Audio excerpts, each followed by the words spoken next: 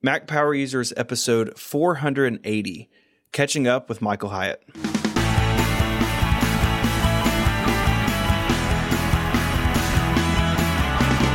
Hello and welcome back to Mac Power Users. I'm your host, Stephen Hackett, and I am joined, as always, by my friend, and probably your friend too, because he's awesome, Mr. David Sparks. Good day to you, Mr. Hackett. Hey, how are you? I don't know. I was just feeling like a top hat and monocle kind of day. I can get behind it. I mean, it's a Thursday. Why not? Yeah, and we have a best-selling author on the show. You don't get that every day. That is true. So we are joined by the one and only Michael Hyatt. Hey, guys. So happy to be on. Yeah, so like we said, Michael is a best-selling author. He is a coach. He's a boss. I'm going to get into all of that stuff. He's a native Tennessean, so we can gang up on California in this episode if we want to. That's right. With their silly beaches and sunshine and cool laws, all that stuff that we don't have here. Anyways, we should just move right on. So, Michael, you were on a couple of years ago, and we got into all sorts of stuff. And I think today we kind of want to check back in and see how things are going, what you've been up to, and maybe what's changed since that last interview. Great. And I have to say, I'm a fan. And Stephen, I love your addition to the show. I was saying before the show, I missed Katie, but you have been an awesome addition to the show. So thanks for joining, David. Oh, thank you. That means a lot. It's been a really fun year so far, getting to know the show and the listeners. And of course, David's awesome. Don't tell him I said that. So it's been great. Thank you so much. You're welcome. I don't know if my head's going to fit through the door now. I'm in trouble. Well, not if you have that top hat and monocle on. If you take that stuff off, you'll be fine. I know. I'll send it back to Mike. Okay. But one of the things I love about having you on, Michael, is, you are the real deal when it comes to all of the things you've done. You've been a CEO, you've written these books. As we were getting ready to record the show, you said you just discovered that your latest book just became #1 on the Wall Street Journal business list. And, you're a guy who's doing things, but at the same time, we can fall into a rabbit hole with you about Keyboard Maestro. And I just love that you can do both of those things. Well, can I just say that when I heard this last episode you guys did on day one and you talked about, just made a reference that you were finishing up this, I think a course or a field guide on Keyboard Maestro. I mean, my head exploded because I love that program so much and am always looking for tips and hacks. So I can't wait to see what you've done there. Yeah, it is crazy. It is crazy what you can do with that app. And honestly, you inspired me with this one because I've got people helping with all sorts of the production workflow, which I've never done before. So I love that. That's partly inspired by some of the advice you've given over the years. Great. So it has been a few years, though, since you've been on the show. And I just thought we'd start by checking in with where you stand with your tech gear. It's kind of interesting. So I've got a brand new iMac. That's what I'm using right now talking to you. I've tried to kind of go iPad only, largely inspired by you, David. In a recent episode, you talked about that. So I've got an iPad Pro 12.9 and I've got an 11-inch, and I'm kind of trying them both to see which one I'm going to settle on. Yeah. But I love the thought and the simplicity of using an iPad only. And I don't really do any heavy production anymore that would require a big machine like I've got in front of me. So it's totally possible, but it's really about muscle memory. That's the thing I've got to overcome. I really think that the iPad lifestyle fits well for manager types because it's exactly like you said, you're not doing the video production. So most of the stuff you need to do on iPad, you can do. There's still some software limitations. We're really hoping we get some good news in June on that. But I am kind of curious. So did you get the latest iMac, the one that just came out recently? I did. I had the previous one, which was the 2015 maybe. Yeah. So this is the 2018, and I got 64 gigabytes of RAM, and I got a terabyte SSD, and about souped up about every way I could. But you know what? Here's the crazy thing about it is, honestly, for me, marginal improvement. I can't hardly tell. Yeah, I believe I probably that. should have got a Pro. Well, probably not actually, because really for the stuff you're doing, I don't think you still wouldn't have been able to tell the difference. The iMac Pro really kicks in when you start doing video renders and things like that, the multi-core stuff. Yeah. But you probably wouldn't be any faster for the stuff you're doing than the current one you have, or maybe even the 2015. I hate to say. Yeah, you're probably right. It's really at a point with this hardware, like it's all fast enough for so many different types of use cases. You're on one side of that coin where if you upgrade frequently, it's like smaller deltas between the machines. But the other side is it means that these, like especially the iMac, especially desktops, you can get years and years out of them, useful, fruitful years. And where that just wasn't the case 10 or 15 years ago. I remember like in the PowerPC days, like the G4 got a little bit faster and you could really tell doing basic things. But now it's all so far above that threshold. It's kind of nice from that longevity standpoint too. Yeah, it's really a good point. And I've used a MacBook Pro too. I've got that laptop. And, the truth is I just like new gear. It's kind of like in fact, my accountant said, you're not into fancy cars and you're not into boats or second homes, but you do like your computer gear. And that's true. That's where I tend to spend my money. Yeah. You know what? Your accountant should talk to my wife because that's what I tell people to do. I don't play golf. I drive a Ford, but I do want nice gear when I do my tech stuff. It's just a thing for me. Yeah. There was that John Gruber tweet years ago, and I always think about it every September. It was like, I don't drink, I don't gamble. Buying a new iPhone is my vice every year. And then he goes on and says, well, I do drink and gamble too, actually. But, as far as vices go, a new computer on your desk or a new phone in your pocket every couple of years, there are far worse things you could spend your money on. We could just say that. Totally. And I don't think even for me, it's so much about the speed as it is about just the elegance of how the machine fits together and just the aesthetic of it all. Mm-hmm. I just still, when I step back and look at it, all that Apple's created and all the people that are making amazing software, it's really something to behold. I mean, especially, back in the day in 1981, when I bought my first IBM PC and it was a, blinking DOS cursor. I mean, we've come a long way, baby. Yeah, although I do wish you had texted me before you bought the new one, because I would have told you rather than 64 gigabytes of RAM to get 2 terabytes of SSD. For most people, storage is always the problem. But see, here for me, everything's in the cloud. So I don't actually pull down. I do selective sync. So I don't actually have that much. I've got about 350 gigabytes that I use. Yeah. And that's it, because everything else is, for me, on Google Drive. And I use, to a less extent, Dropbox, but almost everything's in Google Drive. Well, now last time we talked, you had two external monitors attached to your iMac. You still doing that? I'm still doing that. And that's probably the oldest gear I have. These are Apple Cinema displays. Yeah. And so I'm probably this year going to upgrade the whole thing. I'm just waiting for one big, giant, high definition curved monitor. We've got these at the office, but they're not as high resolution. They're not 5K or 4K even. Mm-hmm. And so I'm waiting for that. As soon as we get that, I'll probably trade these in. I was curious how it was sitting in front of a beautiful 5K Retina iMac, and then to the left and right, still nice displays, but not Retina quality. I think that would bother me to no end. I would get itchy after a while. The most of the work I'm doing on the middle monitor, so I use those wing monitors as reference. So I have Asana running in a Fluid app over here on the left, and then I've got Fantastical on the right. So it's pretty much for reference over there. Honestly, it'd be hard for me to justify buying 2 more monitors just for that. But all the heavy lifting goes on the iMac. And Fluid is a really cool thing. If we can pause there for a second. So I use it with Toggle for time tracking. And Fluid is a little Mac app, and basically you give it a URL and a name and an icon, and it just makes a little wrapper for a website. So like right now I'm running Toggle. It is in my app switcher, Command Tab. It has a nice icon. But if you go to it, it's just a little frame that loads their website. And I find it really helpful. Maybe it's just me, and I'm curious what the two of you think about this.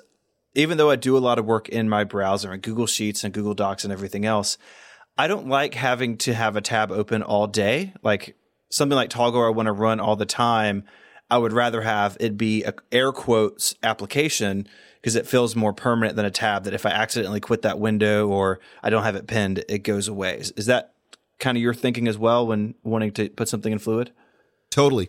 I forgot that I've actually switched to another app called Epichrome, which does the same thing as Fluid. Fluid is based on the Safari, code structure, and Epichrome does the same thing. It creates a separate app based on the Chrome infrastructure.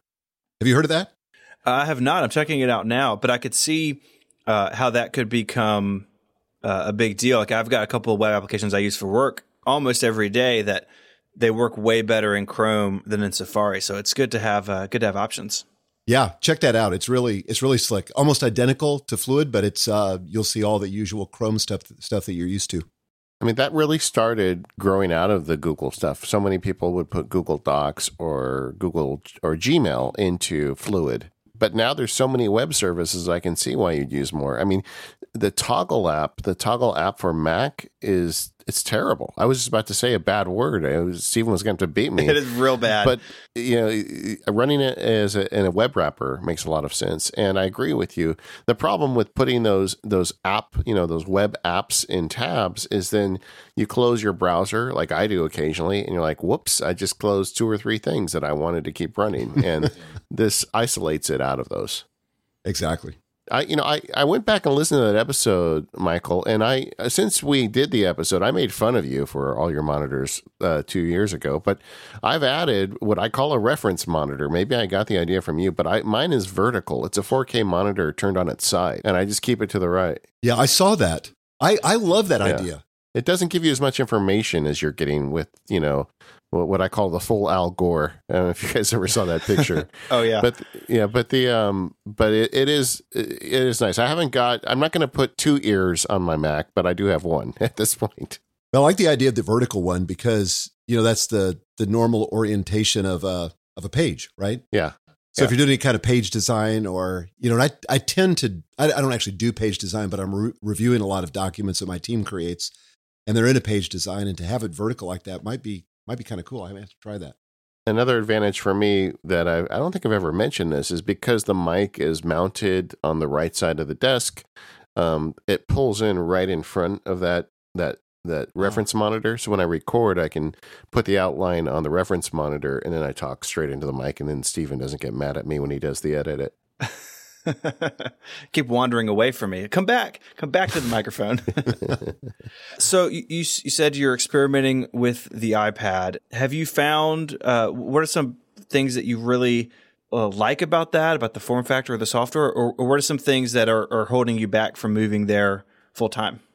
Well, I really think, and I can't remember who said this, it might have been the guys at Sweet Setup, but the whole issue of muscle memory, I'm just so acclimated to doing certain things on a Mac, not the least of which is having all these keyboard shortcuts with Keyboard Maestro.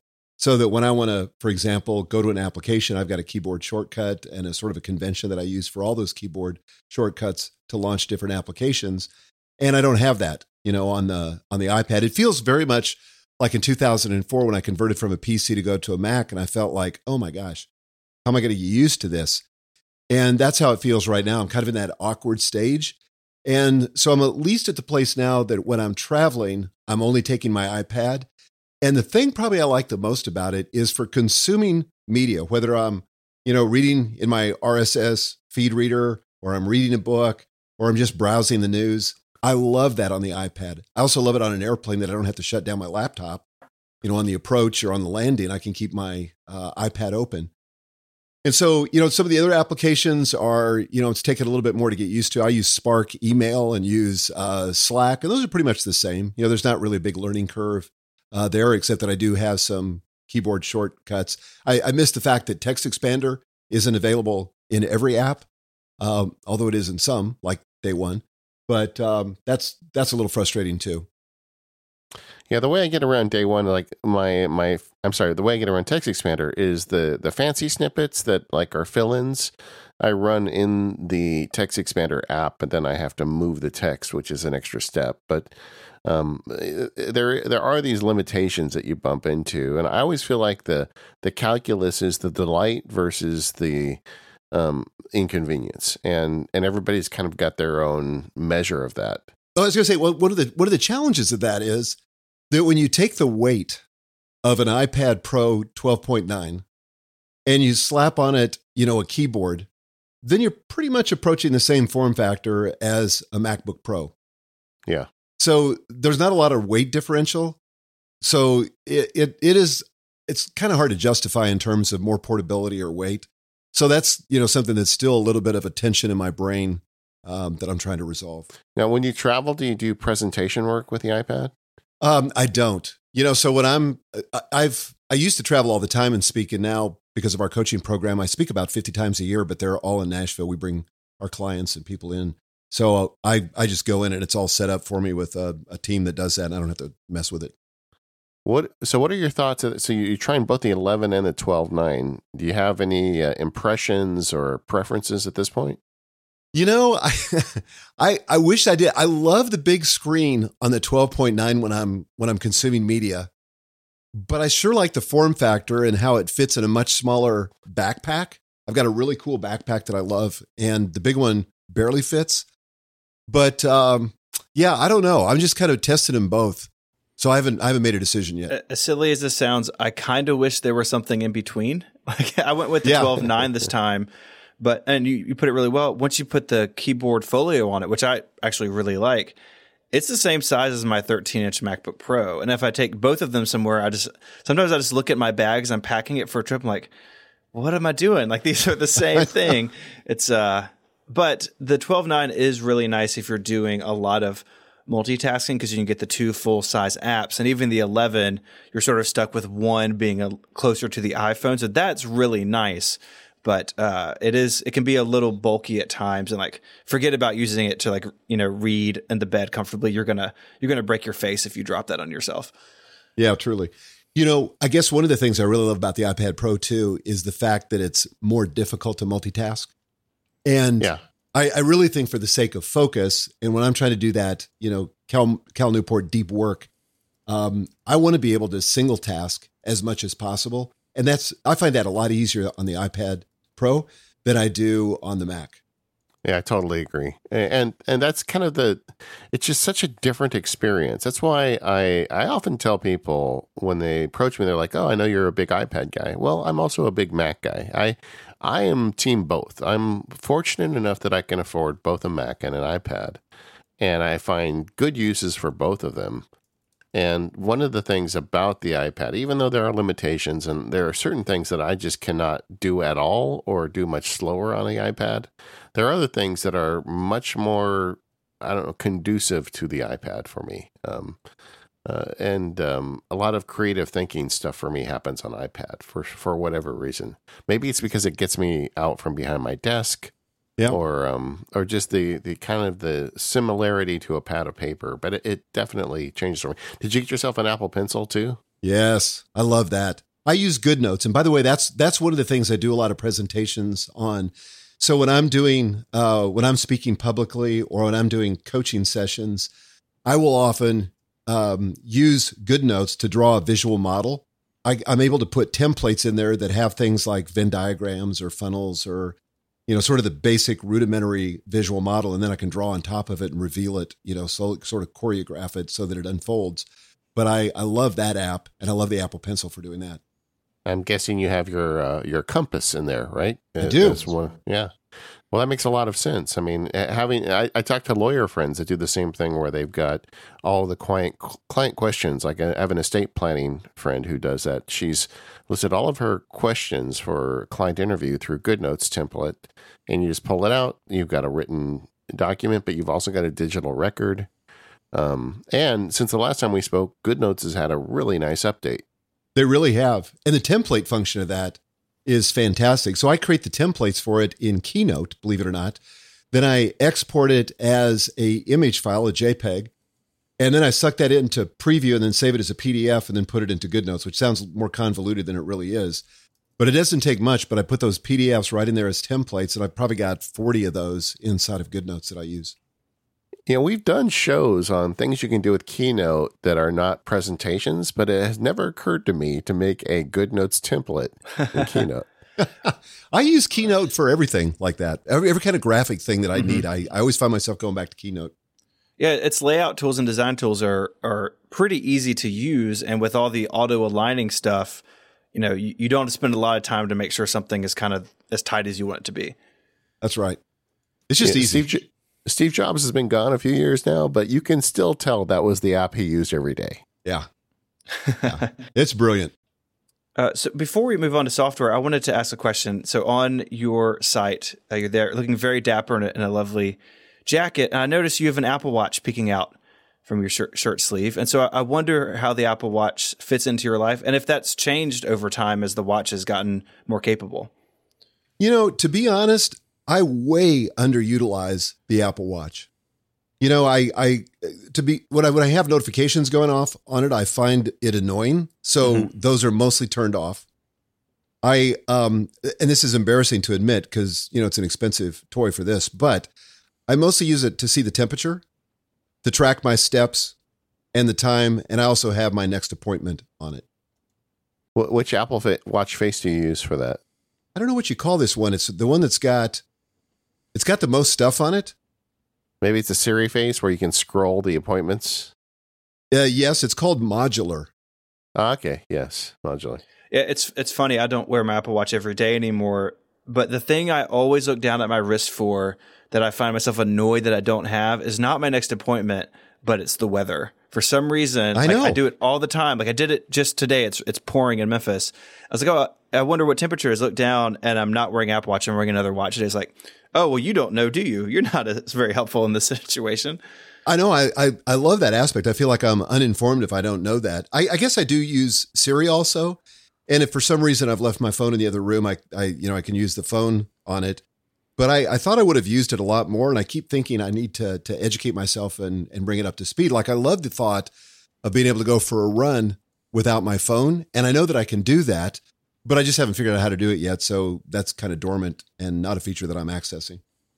I don't need any weather in my watch. It's fine. Oh, come on. Oh, it's California, sure. Yeah. Always sunny and beautiful. But we don't have state tax here. There is that. There's always something. And you don't have red-tailed hawks eating rattlesnakes either, apparently. I've heard a lot of that from the listeners. It's a very exciting moment in the podcast. This episode of the Mac Power Users is brought to you by Moo. Moo is an online print and design company. They offer a variety of premium print products, including business cards, postcards, notebooks, and more, and they deliver these to happy customers all over the world. Networking is an important part of any career, whether you're a designer, a novelist, a CEO, a podcaster, and you don't want to get caught out by not having a business card at that important moment. So you can be prepared and show your creativity by having your business cards made with Moo. Great design is at the heart of what Moo does, and there's nothing like a slick, well-made business card. Not only are they super easy to design and order, but Moo business cards offer all the extra special touches. Things like gold foiling or spot gloss, allowing your artwork to truly stand out. They have thick, textured paper to choose from, giving everything you want for a high-quality, memorable business card. It's great to see your hard work on the screen, but it's even better to hold it in your hand. And you can count on Moo to help you make a great first impression. Whether you need business cards for that all-important first meeting, customized flyers for an upcoming event, or even things like stickers, greeting cards, notebooks, or postcards. Those notebooks are really nice. They're available in both soft and hardcover options. They can be customized with your brand if you're ordering more than 50. And the hardcover books have a tough, tactile cloth cover, while the soft notebooks are lightweight with sewn binding. They're seriously great quality. And you can check out their collaboration with graphic designer Kate Moras. Really fantastic looking stuff. Whatever you need, Moo has you covered with their easy customization options. I ordered some business cards through Moo, company logo on the front with very simple contact information on the back. It's on really heavy cardstock. Every time I hand my business card to somebody, the first thing they say is, wow, this is a nice card. And I think that helps them remember when they stick it in their pocket to look me up later. It's easy to order. The design tools are really easy to use, and I just couldn't be happier with them. You can get 15% off your order right now when you go to moo.com and use the promo code PRINT15 at checkout. That's moo.com, promo code PRINT15. My thanks to Moo for their support of Mac Power Users and Relay FM. Moo, let's get physical. So, Michael, we talked a lot about software last time, but I always want to check in to see how things are going. I thought let's break this down a little bit to talk about what software you're using both for your personal and for your team management. Starting with your personal, how are you getting things done? You know, your email, task management, those types of apps. Anything got you excited lately? Well, I think I may have mentioned this to you before, and I think I sent you guys one, but I'm using the Full Focus Planner. So I've gone full on analog in terms of task management. But the truth is I use a hybrid system. Yeah. So one of the things I found, and I know I've heard you talk, David and Stephen, both of you, I think, about analog systems and journaling analog at least. But one of the things I found is that being immersed in a digital environment, and I love digital everything, but sometimes it works against you. Sometimes it can be an enormous distraction. And I find that managing my day outside of sort of that digital whirlwind is enormously helpful. And we've sold actually 300,000 of these planners now, and we have 100,000 subscribers to it who get a new planner every quarter. And the things that's happening for them, we've got amazing reports and amazing testimonies from people who are just saying it's enabling them to focus like never before. So that's what I use for my day management. So it's got a kind of a traditional day page. And one of the things I really believe in, and one of the things I teach in my new book, Free to Focus, I talk about the big three. So, the average person, we found in our research, the average person has about 15 things to do on their typical daily task list. And if you apply the Pareto principle to that, 20% of the effort, or 80% of the results come from 20% of the effort. That means probably about 3 of the tasks on that list are really the high leverage tasks that are going to drive your business or your life forward. And so we have a concept inside the planner, and I teach inside of Free to Focus, which is the daily big 3, which is to identify those big 3. They got to be important. They could be related to your goals. They might be an important project, but they do have to be important. 3 things that if you accomplish those, you can have your head hit the pillow at the end of the night and feel great about the day. So I love doing that. Now, where those tasks get populated from is I use Asana currently. My whole team uses Asana. Probably, to be honest, it wouldn't be my first choice, but the team loves it for project management. So, I use it, and that's where I park, tasks that aren't going to be done today. So if I think of something, it's going to go in Asana. But then when I'm framing up my day, I'm going to pull from Asana to pull onto my analog planner and identify my 3 big tasks for today. It's funny because I feel like geeks often have this all or nothing approach to things. You're either all in on iPad or all in on Mac, or you're all in on analog planners, or you're all in on digital. And to me, so often the answer to this stuff is to use both. I feel like you kind of nail it there. I do the same thing. I mean, I write some things down every day that I get done, and the act of writing them down really somehow, it's like a magical connection, because I always get them done if I write them down. And thank you for the book, by the way. I'm finishing up my current journal. I think I'm going to try yours for my next quarter. But Good, thank you. But I go to that bank. In my case, it's OmniFocus to find those things. I have so many different things going. There's no way I could manage that on paper without spending just way too much time. And I do think for a lot of people out there that are curious about this stuff, there's no reason you have to pick just one. You can do this with both mediums. You absolutely can. And in fact, I've got a blog post, and maybe you guys can link to this in the show notes, about my hybrid system. So I have a hybrid system, and I explain how I use the 2 of those things together. Yeah. So one of the things I talk about too in the book that's apropos to this is this whole Freedom Compass idea. You mentioned it a moment ago. But the idea is to think of all the different tasks that come into your life, all the different opportunities, all the different requests.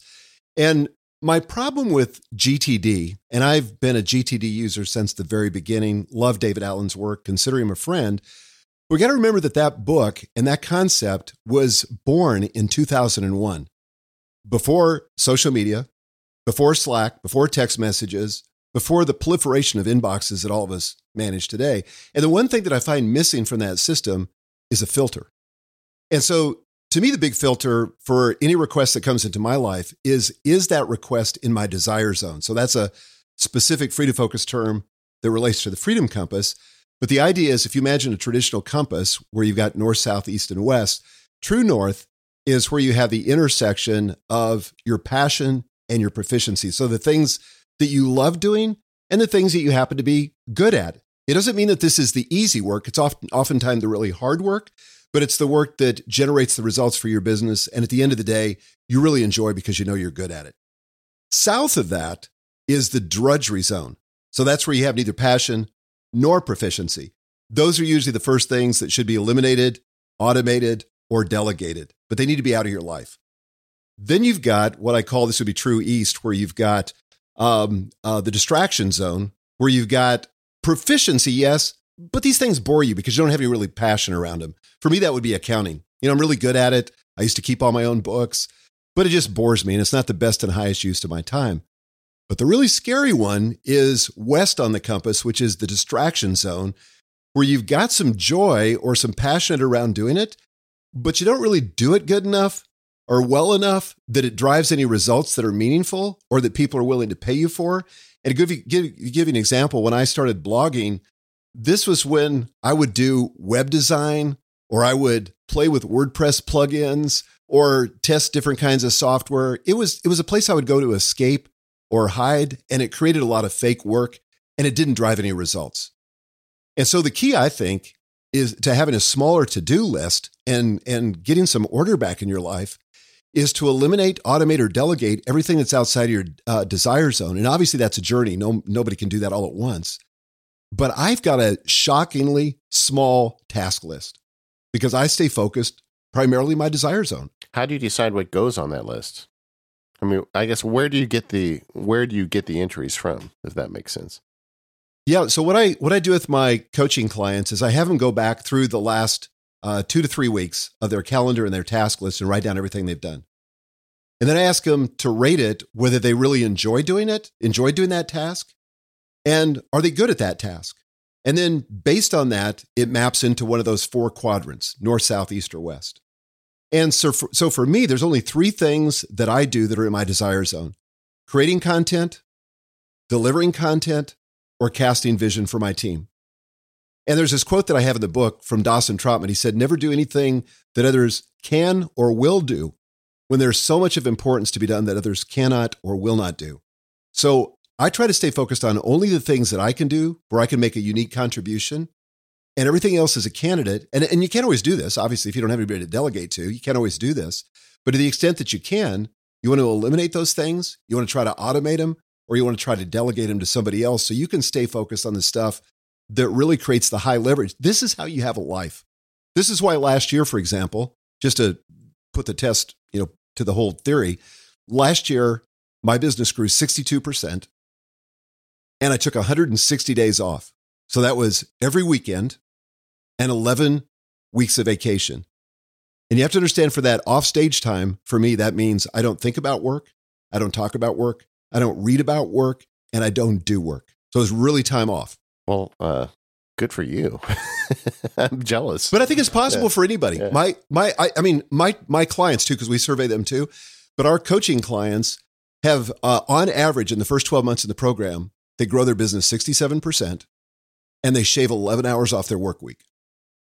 But again, it's by focusing on the high leverage stuff and getting the fake work and the busy work out of your life so that you can, we call it win at work and succeed at life, and not falling prey to the hustle fallacy where you think that, by just doing more stuff and sacrificing everything on the altar of ambition, that's the play. And some people are going to choose that, and, God bless them, they can do it. But that's not a sacrifice I'm willing to make.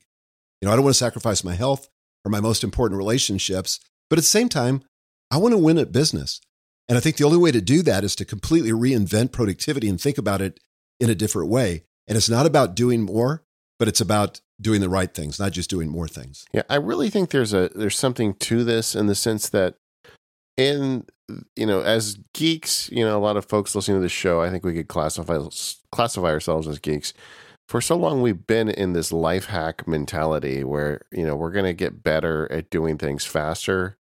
And there isn't enough thought about, is the ladder against the right wall, or, choose your cute saying here. And I think that suddenly people are starting to wake up to that, because we're all discovering that no matter how efficient, no matter how life hacky we can get, we're running out of time. That's it. I start the book with this chapter on formulating a productivity vision. And the whole first part of the book is called Stop. I talk about stop, and the second part of the book is cut, and then the third part is act. But people have sort of looked at me and said, stop. In a productivity book, we want to go. I said, no, we got to stop. We got to get off the hamster wheel and say, wait a second, stop the merry-go-round, to mix the metaphor. And let's ask ourselves the question, what are we doing this for? What's the end game? And for me, the end game of productivity is freedom. If the productivity hack if the app doesn't lead to more freedom so that I can do the things I want to do, then I'm just kind of kidding myself. And I talk specifically in the book about 4 different kinds of freedom. I want the freedom to be able to focus on the work that's most important. And Cal Newport's had a huge impact on me with his book, Deep Work. But then in addition to that, I want the freedom to be fully present with the people that I love, with the people I'm working with, and not be somewhere else by virtue of a digital device than the place I am right now. And then I want the freedom to be spontaneous so that my life is not so structured and regimented. I want to be able to stop in the middle of the day to have coffee with a friend or, play with the grandkids when they come over or whatever it is. But I want freedom. And so that's kind of how I evaluate everything. Is this going to give me more freedom or less freedom? Did you ever, because you strike me as a guy who's always kind of had this stuff under control. Were you ever at a point where you felt buried for time and before the things you're talking about in your book? Yeah, absolutely. In fact, I talk about this in the book. The first chapter is that back in the year 2000, I had just turned this one division of a company around, and we had an incredible story to tell. But I did it by compromising my margin. I was traveling like crazy. It wasn't home on the weekends, and life was nuts. And I ended up in the emergency room 3 different times thinking I was having a heart attack.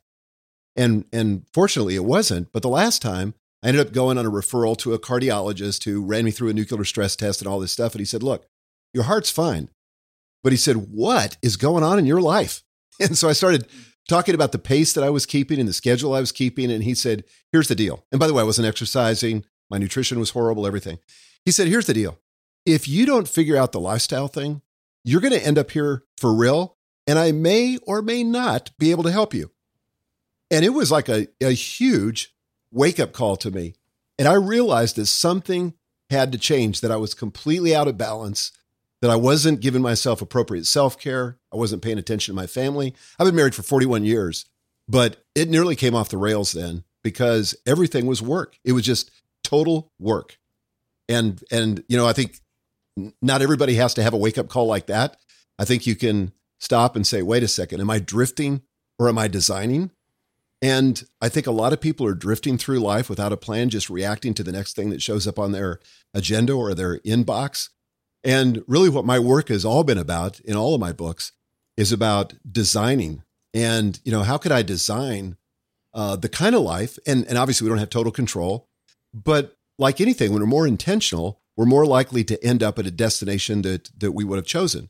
You never drift to that kind of destination. Nobody ever drifted to, a better marriage or a bigger business or, better health. The second law of thermodynamics, kind of mandates that the opposite happens. Things unwind. They don't get better by accident. So I really think designing a better outcome, including productivity, is what's important.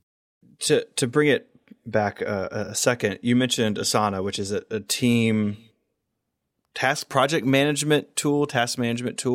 Yes. And I wonder how those two ideas fit together. If you have what you're doing in your analog system, but you have access to what your team is doing, and I assume to a degree things are passing up to you and down to them. How does that all fit together sort of at the big picture level? Yeah, so I can go into Asana and I can look at anybody else's project, projects that have been shared or that have visibility to me. And one of the things that it really helps with is it keeps me from being a nanny with my team. So I'm not constantly asking them, well, tell me how that new Full Focus Planner launch is going. How's that campaign going? Well, I can look because they're updating the status. They're keeping it updated. And it just helps all of us to stay focused. And we use, believe it or not, we use kind of the Scrum methodology, agile management in our company. We run in 1 week sprints.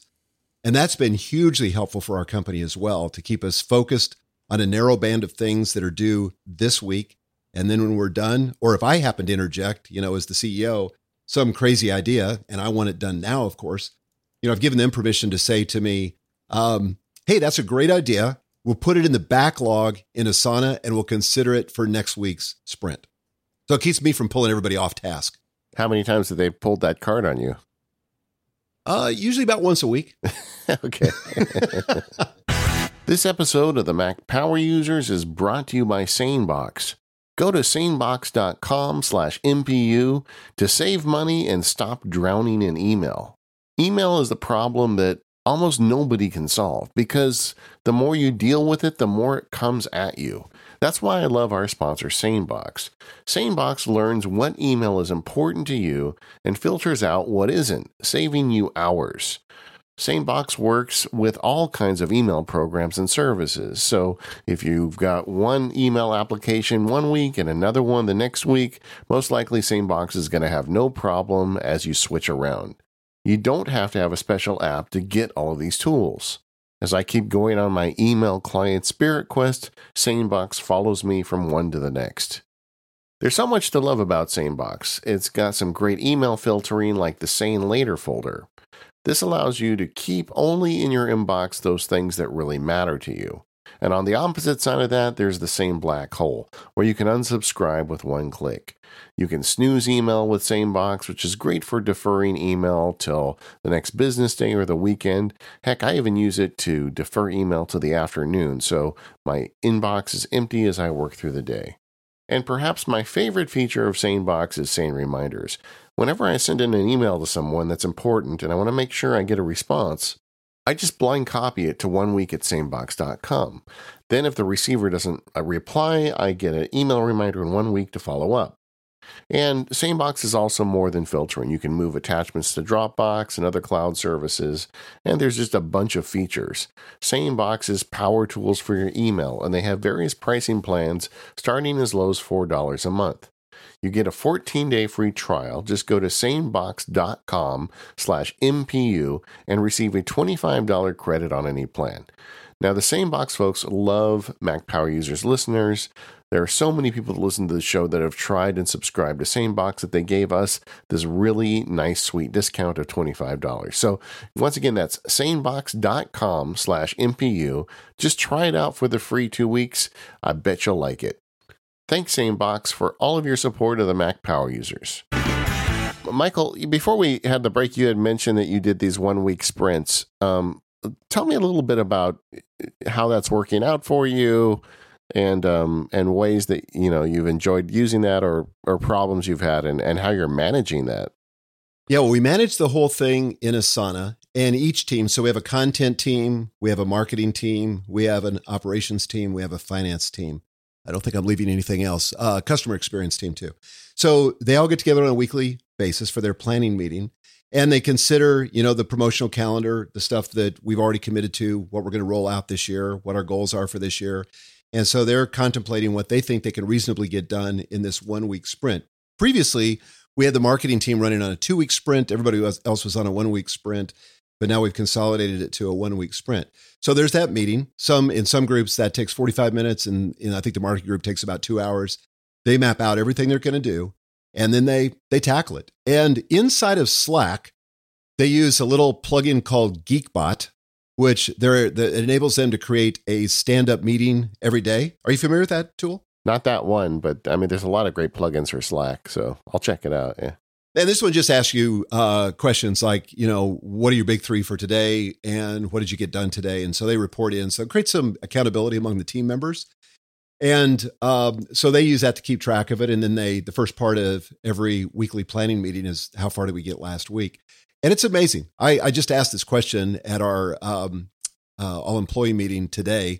I said, how much of your tasks are you typically getting done on a weekly basis? And the consensus was pretty about 90%.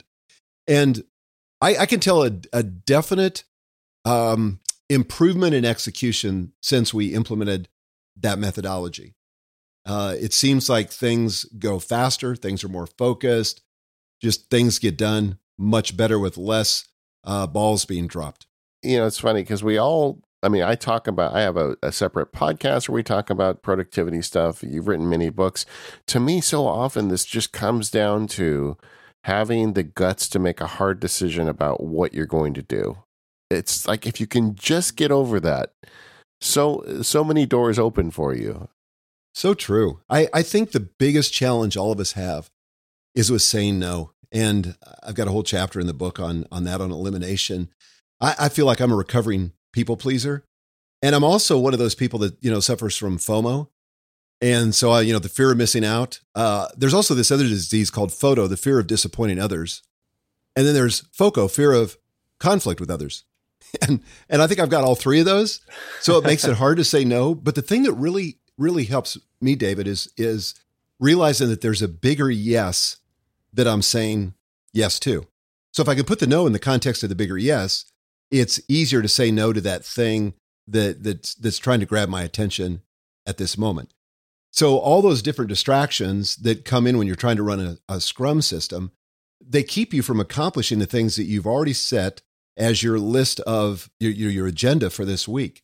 And I think once you begin to taste, sort of the sweetness of execution and actually accomplishing stuff, you can kind of see those distractions for what they are. And we've created a system because of the backlog where we've got a way to deal with those so that they don't derail us in the moment. Yeah, I've got a text file. Maybe you should add a page to your planner where I just write down every time I say no to something. Ooh, that's good. Just keep a log of it. And it does help me to go back and look at that. And I've said no to some pretty great things over the years, and that really kind of helps me. But I do think this is a problem, a lot of us. I think we're all, what is it, FOMO, photo, focos, I guess. Yeah. We're all that. I mean, at some point. Totally. Speaking of fear of missing out, last time you were on, you had built an entire streaming studio in your house. Yes. Are you still using that? I am. In fact, I just upgraded it a month ago. So I had the good people from Live Streaming Pros come out, and I was using a system called Livestream that was acquired by Vimeo, and then they went dark like for a year, and there were no upgrades or updates or anything. And so in the meantime, my friends at Live Streaming Pros had moved over to a system called vMix, V as in Victor, vMix, and it's phenomenal. I love it. It is so much easier and so automated.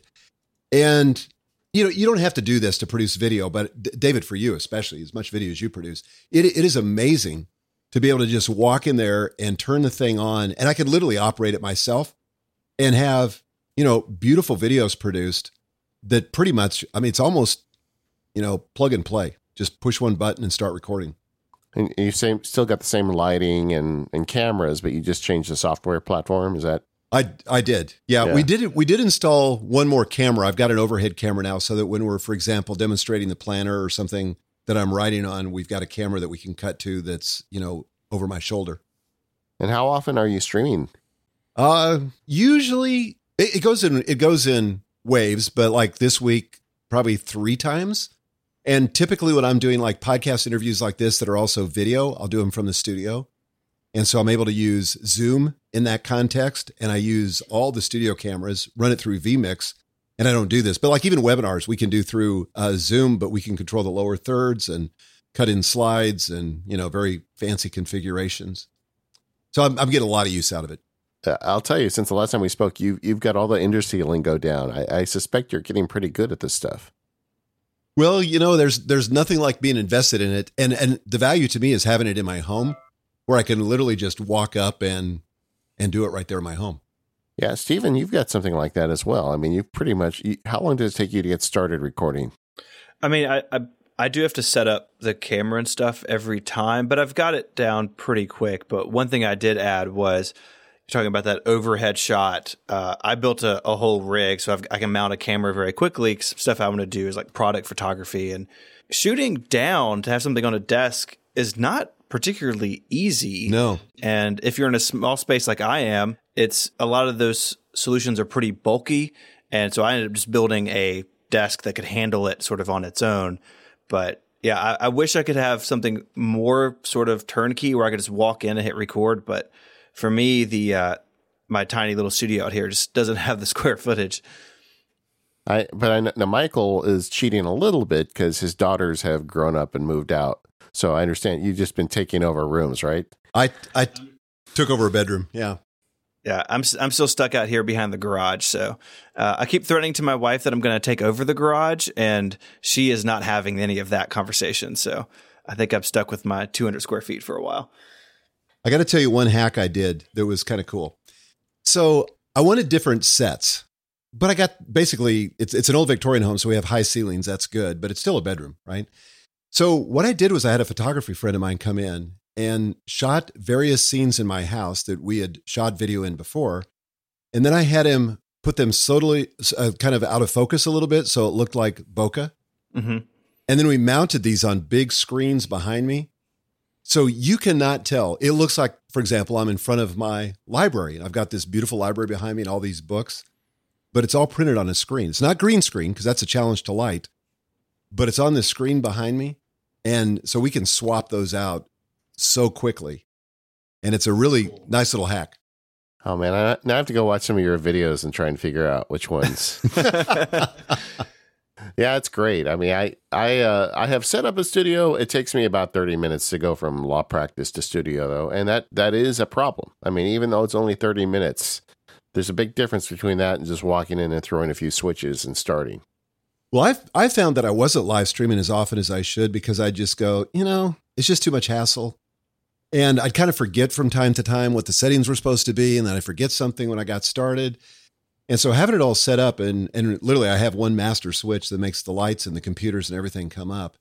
And then I've got this thing called X keys that sits on my desk. I have a up desk that is adjustable. And so I've got that where I can cut to the shots and all that. I usually do have a production manager in there working with me, but I can do all the simple stuff in there, including live streaming by myself. And being able to not have to futz with everything and have to get it set up, it makes it just very easy. And I find that I want to do it more. So do you, now as somebody who really got, cut his teeth in this business, writing books, how has the transition to video gone for you? It was, for a long time doing video was on the Freedom Compass, there's a middle circle called the development zone. And this is where you put all the stuff you're just not quite sure yet. Yeah. And so initially I hated video. I was so OCD about it. So I had a DCLR. I had some Canon. I can't remember what it was now, but it was a Canon camera. And I asked my wife to come in. I said, look, I just need to do this 5-minute promotional video. Would you come in and just help me with this? So she came in. So I'd get about 2 minutes in, make a mistake, have to start over. So I'd go into this doom loop. And after doing about 50 takes, my wife says, hey, I thought you said this was going to be like 10 minutes. It's been an hour. I got stuff to do.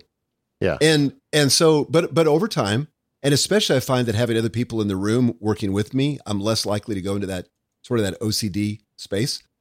And, but I've developed competency at it. So like yesterday, I had to record 4 promotional videos. They were each about 5 minutes long.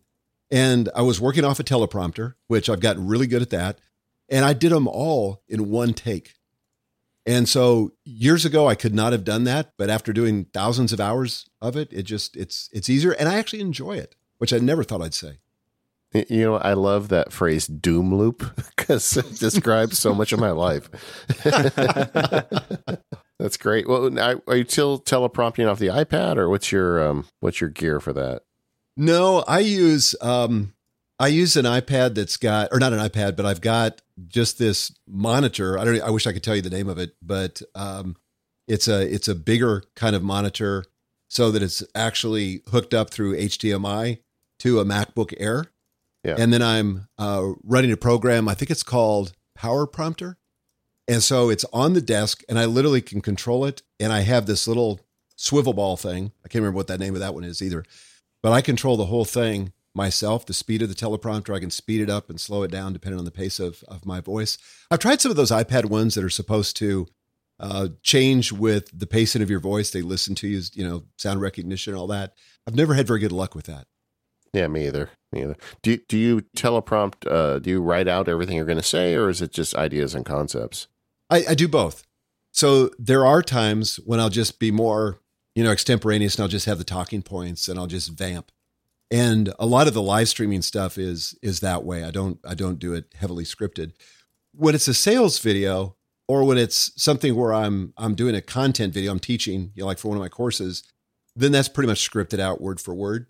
But even there, I'll vamp on it. But because I'm controlling the teleprompter, I know when I'm going off script and I know how to get back into it. There have been times when I've had somebody else trying to run the teleprompter and they get lost too, and then we're both lost. What's been the biggest challenge for you in terms of switching over to the live streaming and the video stuff? I think just getting comfortable with it. Yeah. I think I tend to be a perfectionist. And I think that really works against you in live streaming. I think that when you're when you authentically make mistakes, which is not hard for me, but when you authentically make mistakes and just can kind of laugh them off and keep going, or you have tech problems and you just can acknowledge them, people love that. It makes them feel like they're normal too. And I remember there's one guy that's an internet marketer who's had enormous success on video, but he's like, when you watch him, you go, you know what? He's not that good. I think I could do that. And it empowers you in a weird kind of way. Whereas you watch somebody that's really slick and you go, no way I could do that. Yeah, I was just talking to an editor this morning about some of my videos, and I was explaining, no, sometimes I leave mistakes in on purpose because if it's instructional video, it helps people realize, oh, you do mistakes, this is how you fix it. And it's a weird thing. You don't want it to necessarily be perfect. And that's also a relief for somebody who's not perfect like me.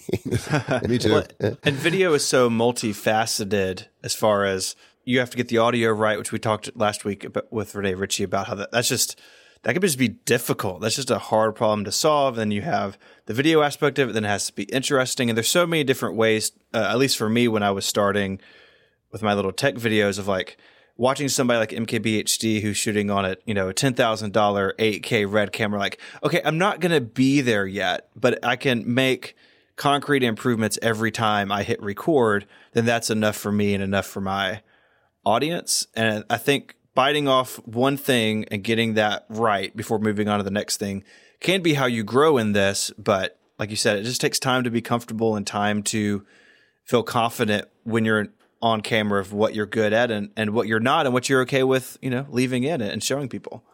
I had some advice from a friend one time. He said, always watch yourself on video. And I used to do this when I would speak, watch myself, and it was really painful.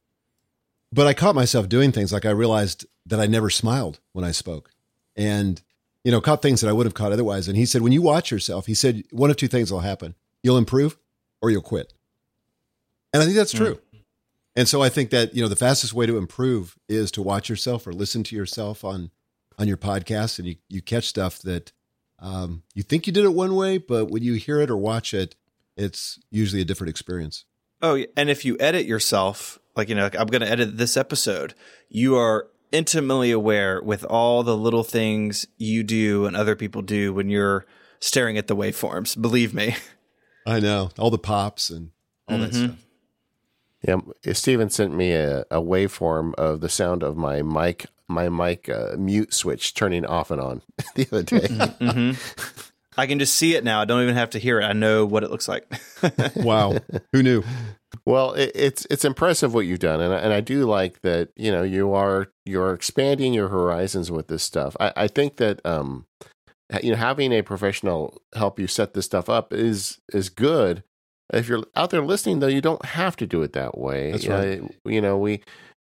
We had a guest on here just last month who his tripod was a cardboard box that he cut a hole in, and I think every step in between that is possible out there to get started with this stuff, and video is the way of the future in a lot of ways.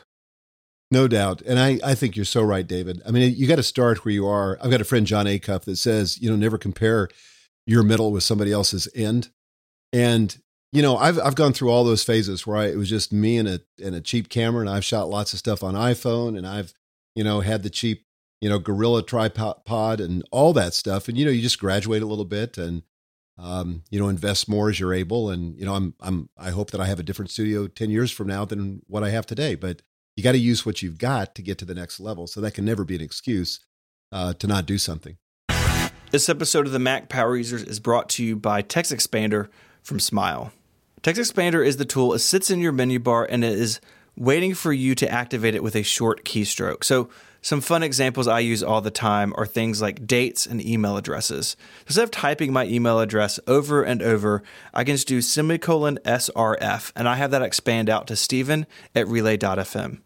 Or the date, ;DD, and I get the date the way I like it formatted wherever I am typing. And the new TextExpander 6.5 for macOS and 2.0 for Windows, they sport a new visual editor for snippets. This means that if you use features like snippin fill-ins, dates, date math, nested snippets, and more, it's way easier to do. And these things can really just supercharge your use of TextExpander. You can insert words, phrases, forms, templates, and more with just a couple of key clicks, again, anywhere you type. Take control of your time and productivity by letting TextExpander handle your repetitive typing tasks. And if you're in love with TextExpander like I am and want to tell people about it, you can join the affiliate program to earn a little extra. Now, because you're a listener of Mac Power Users, if you sign up for TextExpander, you get 20% off your first year. So visit textexpander.com/podcast to learn more about TextExpander and get that 20% off. Once again, that's textexpander.com/podcast to learn more. Be sure to tell them the Mac Power User sent you. Before when we were talking about some of the concepts in your book, you talked about, how do you deal with that problem when you realize you don't have enough time and you're having all these issues. I know lately Cal Newport just wrote a new book called Digital Minimalism, but he by far is not the only one. We had Jocelyn Glei on the show last year to talk about some of these same concepts. How do you see this kind of emerging thought about monitoring our mobile devices and getting yourself to that point of focus? Yeah, I guess initially with the iPhone and the iPad, like everyone else, I was bedazzled and enraptured and captivated by what these devices could do. And just amazing. And the capabilities has done nothing but grow exponentially. And then last August, when I was on my sabbatical, I read a book, and I may butcher his name. You may know how to pronounce it, but Jaron Lanier's book, 10 Reasons to Get Off, or 10 Arguments for Getting Off Social Media Right Now. And, it was very compelling, but it was also very extreme.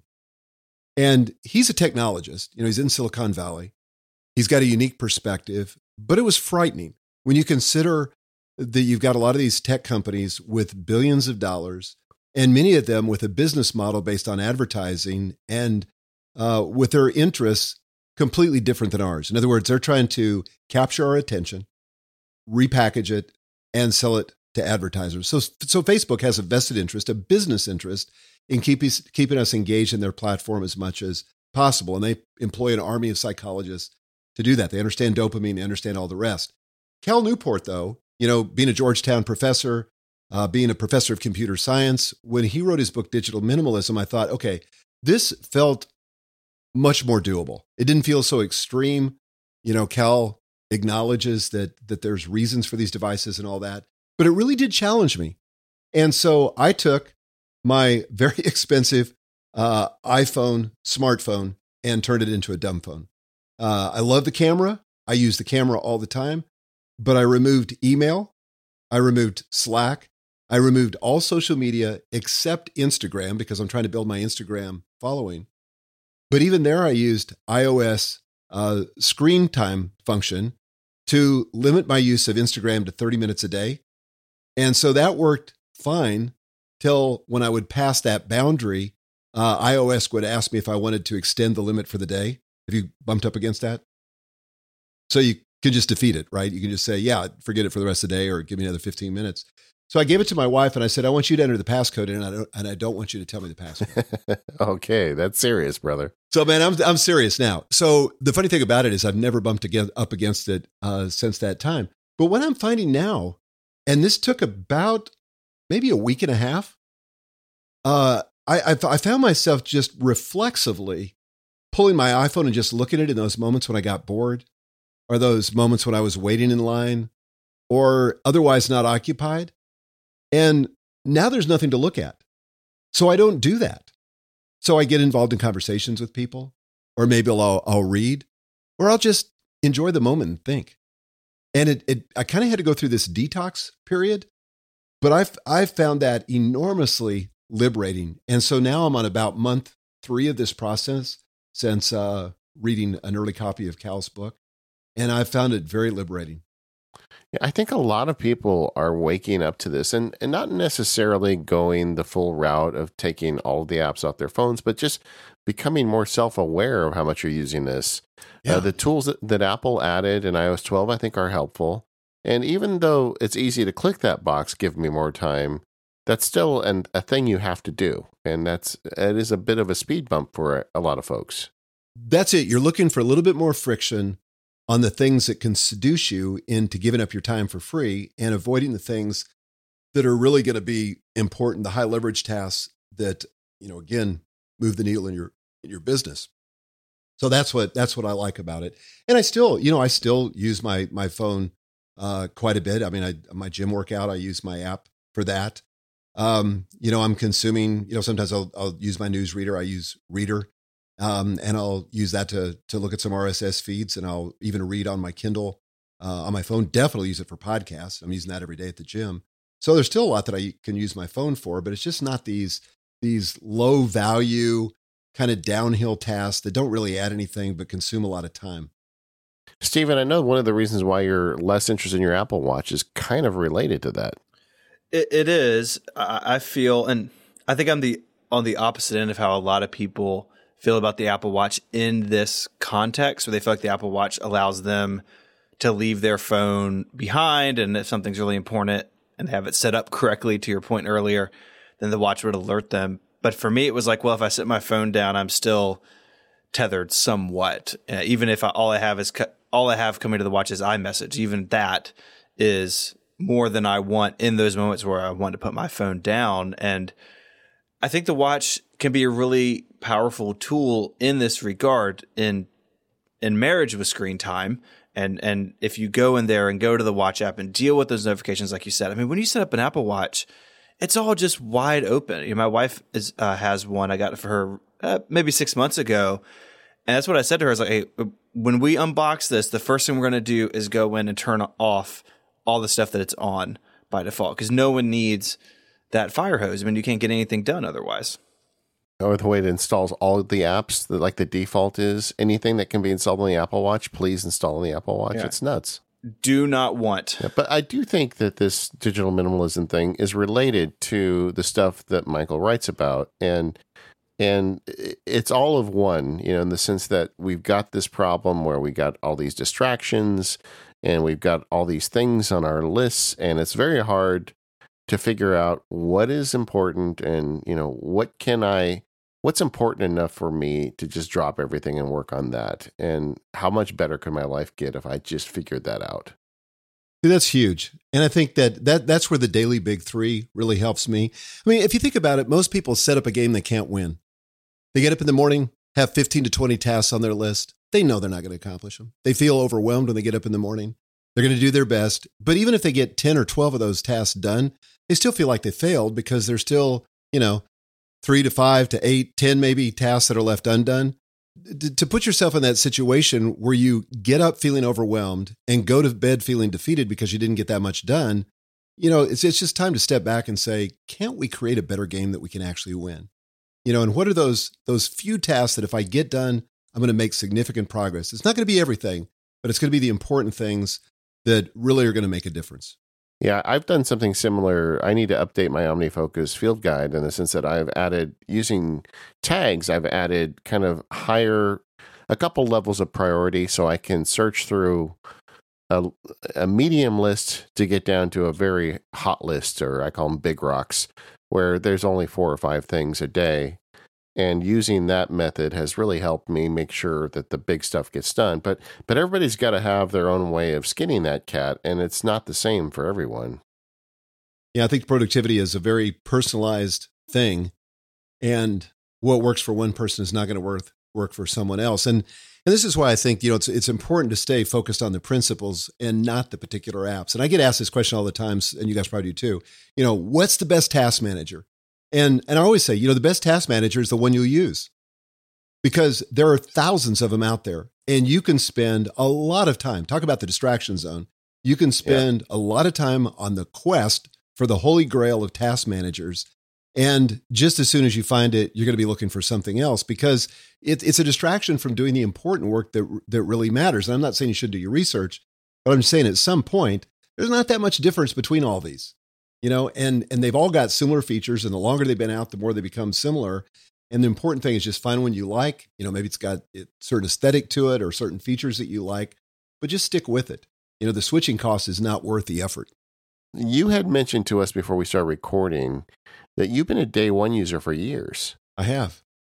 So my wife got got me journaling back in 2011. And I said to her, I'm not a journaler. That just doesn't appeal to me. I've tried to do that and I don't like it. And she said, I just want you to try it. She said, I just think you need some kind of practice of reflection in your life, just to kind of think about what's going on so that you're not constantly, just moving through life without reflecting. So I said, okay, I'll try it. And like everything, I kind of set up as an experiment. I said, I'm going to do it for 3 weeks and then I'll decide whether I like it. And so of course I went in search of a app. And day one, I don't know when they came out. Do you guys know? They've been around a long time. Yeah. So I did it. And one of the things I quickly ran into was, what are you supposed to write? And so that felt overwhelming. And I heard you guys talking about on your episode about, you're writing it for history's sake and for posterity. And that feels like an overwhelming burden. And am I just writing it for myself and all that? So long story short, I came up with a series of 8 questions that I still use to this day, that it's a prompt for me, that all I have to do is answer the questions. So then it becomes like a conversation with myself. And I've been pretty faithful. I definitely don't do it 7 days a week, but I would say that pretty consistently 5 days a week. And one of my favorite features in day one is that on this day feature. And I'm just amazed when I go back to see what I was doing on the same day years ago. Yeah, I love it. I absolutely love it. And I like the writing experience inside of day one. I since they've moved a little bit away from the markdown, functionality. I mean, it's still there, but it's more invisible now. I'm not sure what I think quite about that yet, but still, I like the app, and I love the fact that the developers are active and keep improving it. Now, are you using just one journal or multiple? Yeah, I'm just using one. Although when I listen to you guys talk about this, my head is kind of spun off. But I was saying to you before the show too, that the challenge now is which bucket does it go in? Because I've heard you guys talk about drafts, and I just downloaded that. That looks amazing. Notion. Oh my gosh, that really captivated me. And I thought I was going to completely give up Evernote for Notion. And then I found, it's not really an Evernote replacement. I don't even know what it is, but it's cool. So I, try to figure out where to put this stuff. Then Ulysses, there's all these different things. Where does it all go? Yeah, that is a real problem. I mean, and some of the feedback we got from that show is people saying, well, that's great, but, I do it in a different application, or why do I need to use this one? And I don't really have a good answer for that. That was a whole thread in the forums. I think that you use, just like you were talking about task managers, where you're going to write your words down, use what works for you. And Right. we even talked in that episode about you can use a text file or whatever you want. But the tools in day one for me justify using that tool for that specific task. But I also believe that, bucket inflation, if that can be a term, is a problem. And having a different app for everything you do isn't necessarily the solution. No, that's exactly right. In fact, in our company, we went through a review of our tech stack. And that's not a term I was used to using, but some of the guys in my company said, we got to review our tech stack. So I said, okay.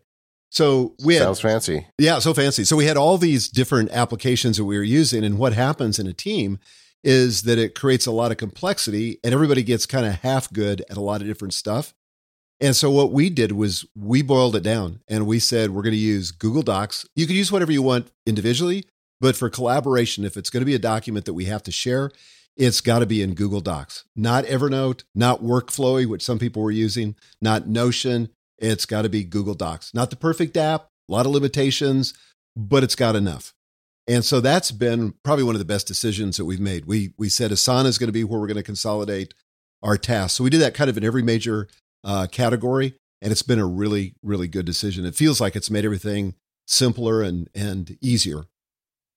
Well, it's a point of resistance when your team doesn't know which tool they're supposed to use for whatever they're doing. Well, and it becomes almost a political thing, I mean, like people campaign for certain tools and everybody has their own tools and, that it's kind of the war of the tools. There's a picket line for the Evernote people, just.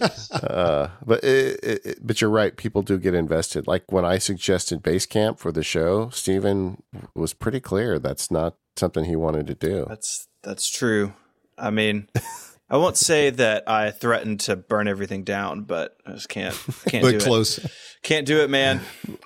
But then, like for some of my legal and other MacSparky stuff, because the reason I suggested is because I already paid for it, so I'm like, okay, I have this thing.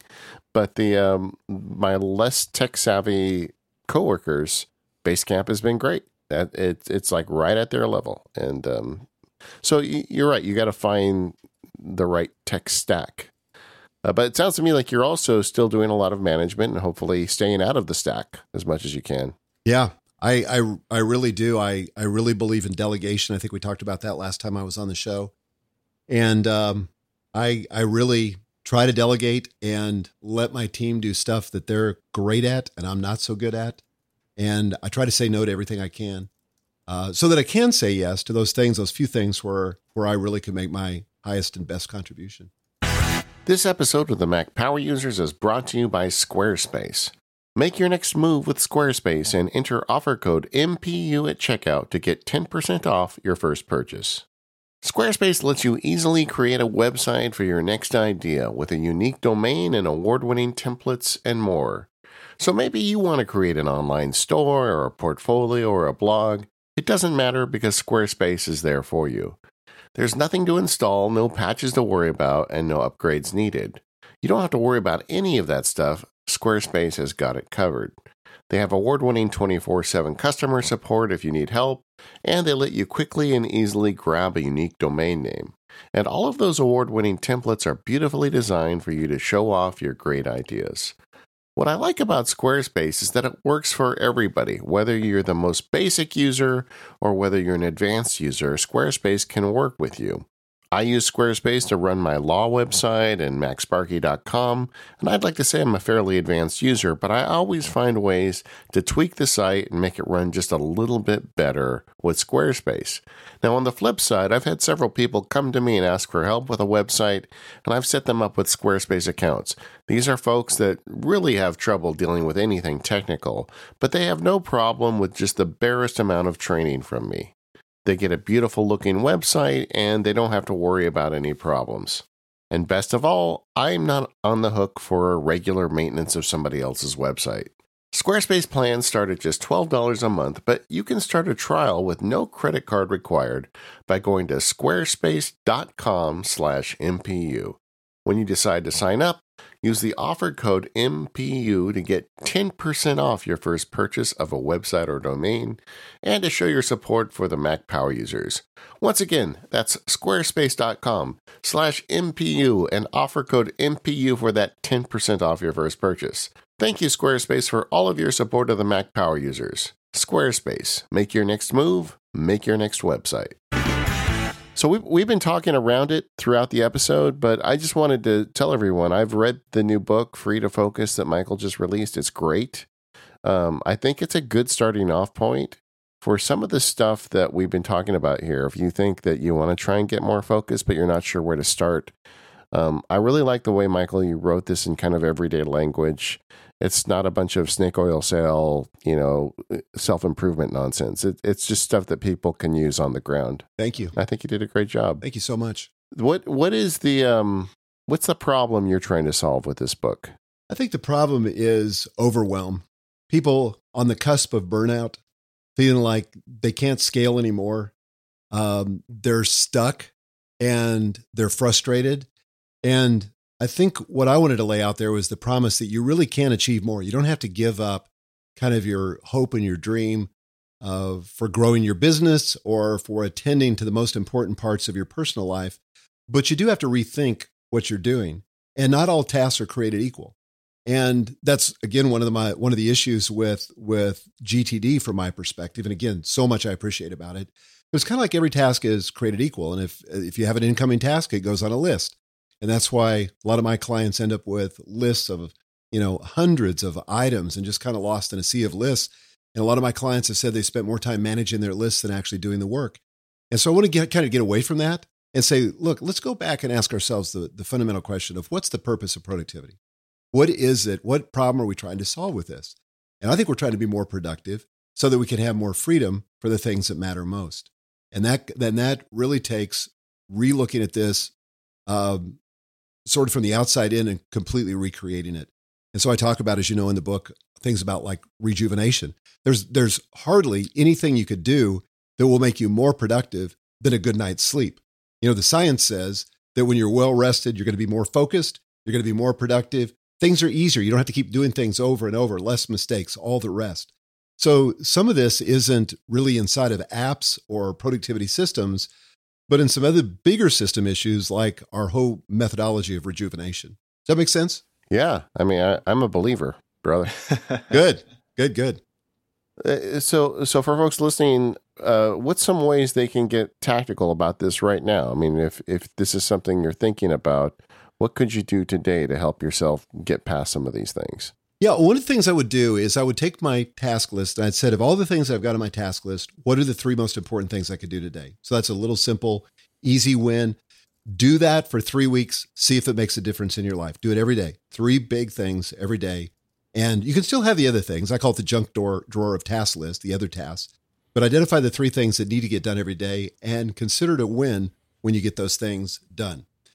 Another thing I would say is use hard boundaries around your time. And I talk about this in a chapter on consolidation, where I talk about the ideal week. You know how productive you are on that Friday before you leave for vacation? Yeah. It's like insane how much stuff you get done because you're about to fly out or drive out or get on a train or something, but there's a hard deadline. What if you did that every day? And so for me, my day starts at 9:00. I have a hard boundary at 6 p.m. I use automated lighting. So the lights in my office, literally everything goes dark at 6 p.m. I love it. It's a great trigger for me to walk away. And again, my rule is I'm not going to think about work, talk about work, read about work, or do work after 6 p.m. or on the weekends. Here's the practical effect of what happens. In the old days, in the middle of the afternoon, I would just say to myself, if I don't get this done, no big deal. I'll just crack open the laptop when I get home and keep working on it. Or I'll do it on Saturday morning. And that's what I did. And so work encroached into everything. Now what I say is 6:00 is coming. I have got to finish this task. And when I do that, I'm less likely to go check Facebook, less likely to get engaged in a meaningless conversation with somebody because I got work to get done. So those hard boundaries, those constraints actually give me the freedom that I'm after. So those would be a couple quick wins. Yeah, you light your own fuse, basically. Oh, I love that. I do something similar because I find that if I spend an hour at the end of the day planning tomorrow, I get twice as much done tomorrow as if I don't. And I've tried to hack around it by waking up early to do it or planning my day on the fly as I go through it. But for me, it's that shutdown. It's so important. And so much so that I decided I had to get a little extreme about it because I get working in the afternoon. I'm like getting to the rhythm on something, and I always say, "Well, I'm not going to. I don't have time to do the shutdown now. I'm making progress," and so I set up in Keyboard Maestro a thing that at 4:30 every day, it literally quits every app on my Mac, and it puts a message on the screen that says "Time to shut down," and it's. That's radical. I love that. Now, I'm not quite that radical, but I do have a Keyboard Maestro thing that in the middle of the night shuts everything down so that when I get up in the morning, only the stuff for my morning ritual is open. Yeah. But you have taken it, my friend, to a totally different level. Well, it's funny because I've only been doing this now a couple months, but that's what finally solved the problem for me. And I hadn't thought about it until the way you were explaining your lights, but that is in the back of my head after lunch every day. It's like, I got till 4:30 and this thing is going to shut me out. So I got to get this work done. And it's funny how we hack these things, but it's really had a positive impact for me. I love the metaphor of light your own fuse. I'm going to totally steal that. Go for it. I'll give you credit the first 3 times. It's all yours, brother. It's all yours. But I think people look at this stuff and just feel overwhelmed with even how to begin. And Michael, one thing I really love about y'all's work is this isn't necessarily a take everything in your life and take it to the curb type situation. We can pick 1 or 2 small, really concrete, tangible things, and that's enough to get started. You don't have to go out and change everything about your life. Absolutely. I mean, this is a journey. And I've taken a long time and a lot of work to get where I'm at, and I'm not where I want to be. I've got a long ways to go. But I think that, people have to start where they are. People are in different seasons of life. I can do in my season of life something very different than Stephen, what you may be able to do. I'm an empty nester. All my kids are gone. So I don't have that additional constraint. But, when you have small children, that's a different season. And so I think you've got to take into consideration the season you're in and be reasonable with your expectations. Because I find that, I don't know if you guys saw that 60 Minutes show where they were trying to find the happiest nation, in the world. And as it turns out, the Danish people were the happiest people in the world. And so they were interviewing this guy, the man on the street, and they said, well, why do you think that is? And he said, low expectations. And the more I've thought about that, the more I've thought that's really true. We set these huge expectations for ourselves, and sometimes they're unreasonable. And then we find ourselves, like Dan Sullivan, who's my coach, says, you find yourself measuring the gap, not the gain. Instead of how much I did get done and what I did accomplish, we find ourselves measuring what we didn't accomplish, what we didn't achieve. And that's a recipe for depression or discouragement. And I don't want that. Nobody wants that.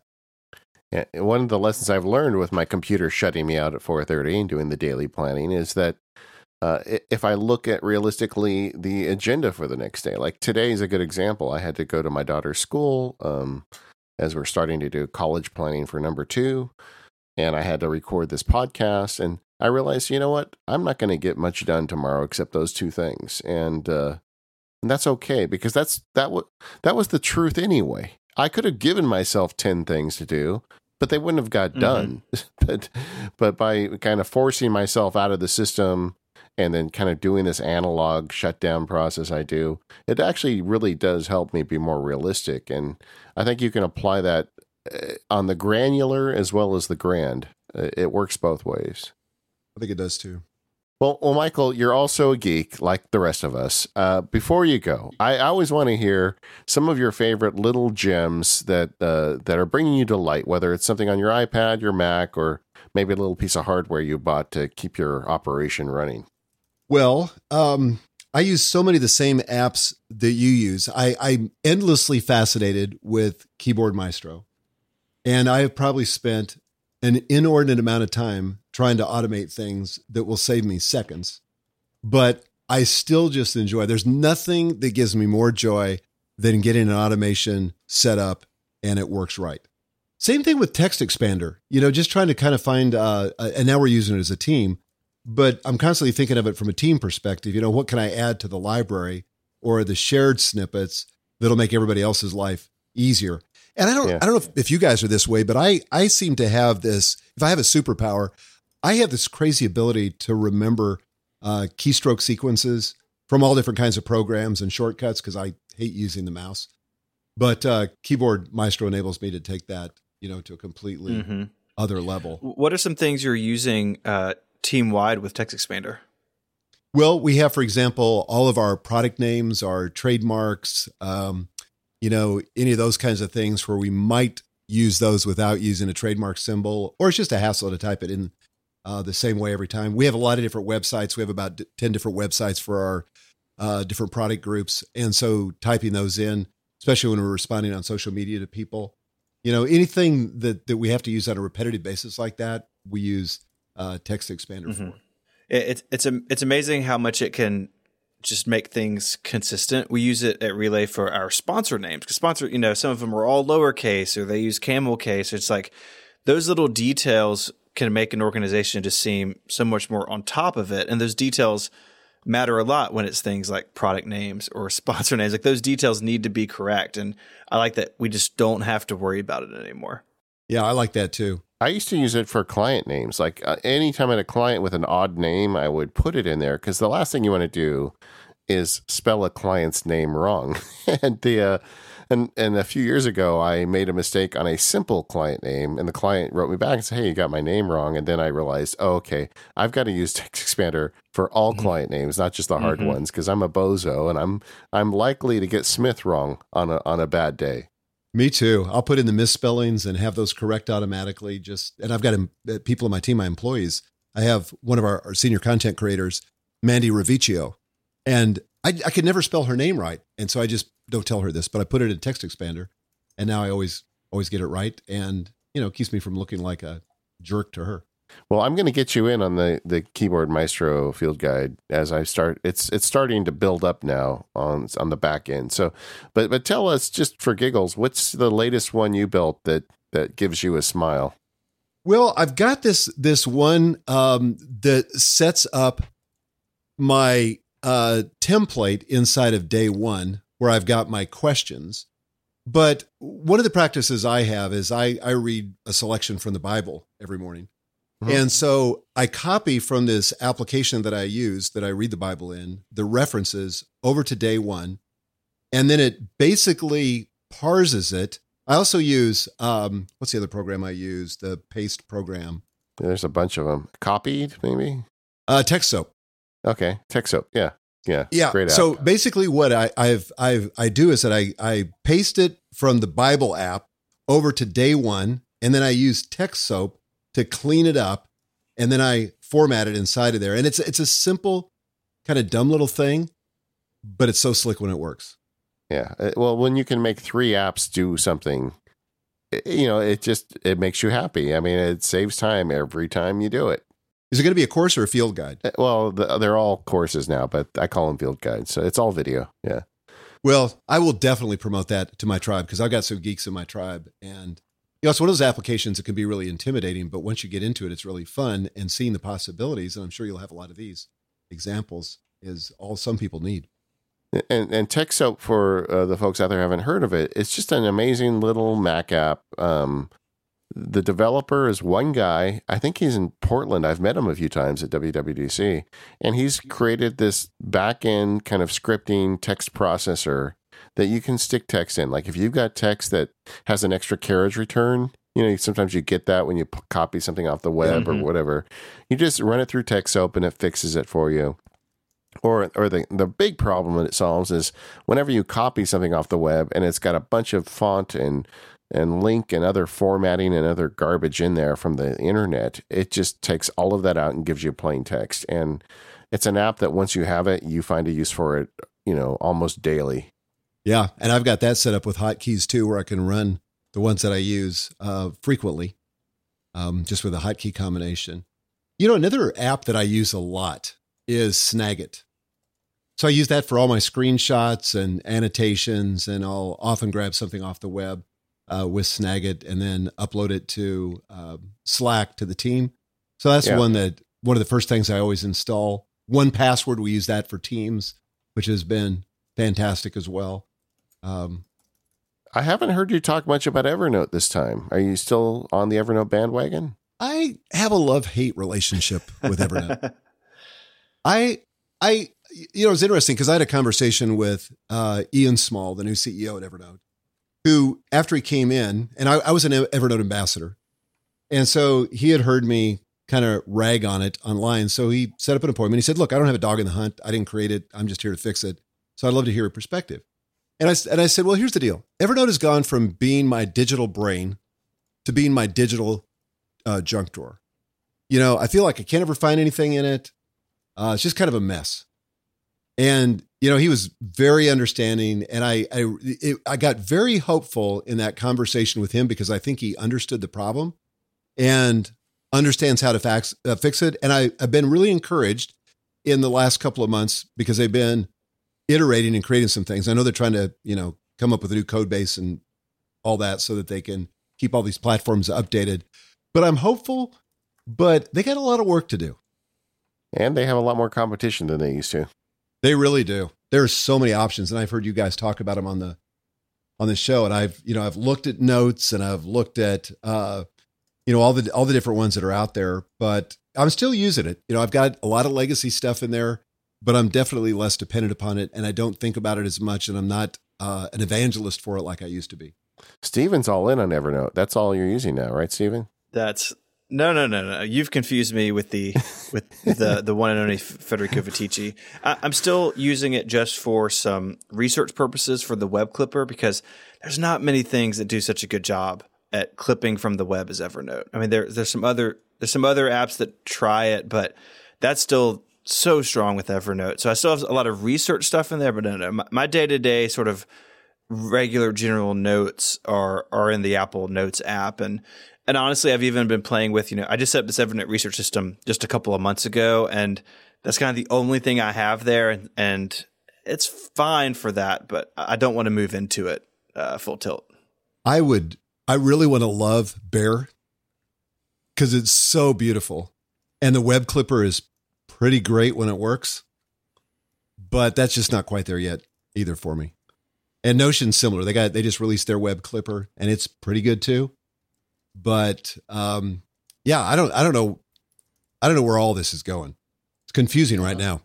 I mean, Too Many Buckets has come up on this show several times, and I think it really relates to these ideas, what goes in day one and what goes in notes and what goes in Evernote. And everybody's trying to figure it out for themselves. You want something that's stable, that's going to last a while. But at the same time, you want it to be fancy and easy to use. And I don't think anybody's really won the majority on this yet. Yeah, I'm not sure if anybody ever will. I think you're right. Well, Michael, I am so happy you came back on the show. Congratulations on being #1 at the Wall Street Journal with your new book. Having read the book, I know exactly why it's so popular. I think it really helps a lot of people out and hopefully helps out a few of our listeners. And of course, I love checking in with you on the geek level because, like I said, there's lots of guys that write books about productivity, not many that write their own keyboard scripts, their Keyboard Maestro scripts. So you are always welcome on the Mac Power Users. Well, thank you. You guys are heroes of mine, and you're one of the 5 podcasts that I listen to every week. And I just, it's kind of my guilty pleasure to listen to your show and geek out because not a lot of the people around me are as geeky as you guys are. So keep geeking. We get that. You can learn more about Michael over at michaelhyatt.com. Any other places folks should go to check you out, Michael? Yeah, people ought to check out the book site, which is freetofocusbook.com, only because when you buy the book and enter your receipt number in there, we've got a couple of cool bonuses that are totally free, but will help you implement this stuff at a deeper level. Yeah, well, I really appreciate everything you're doing, and you've been a big help to me. I should have told you this offline, but you really lit a fire for me about getting assistance on the last time you were on the Mac Power Users. And in 2 years, I look at a lot of things good have happened for me because I took your advice about getting people to help me out, and I appreciate that, and I always will. Well, thanks. That delights me. All right, thanks to our sponsors, Moo, Sanebox, Smile, and Squarespace. We'll see you guys all next week.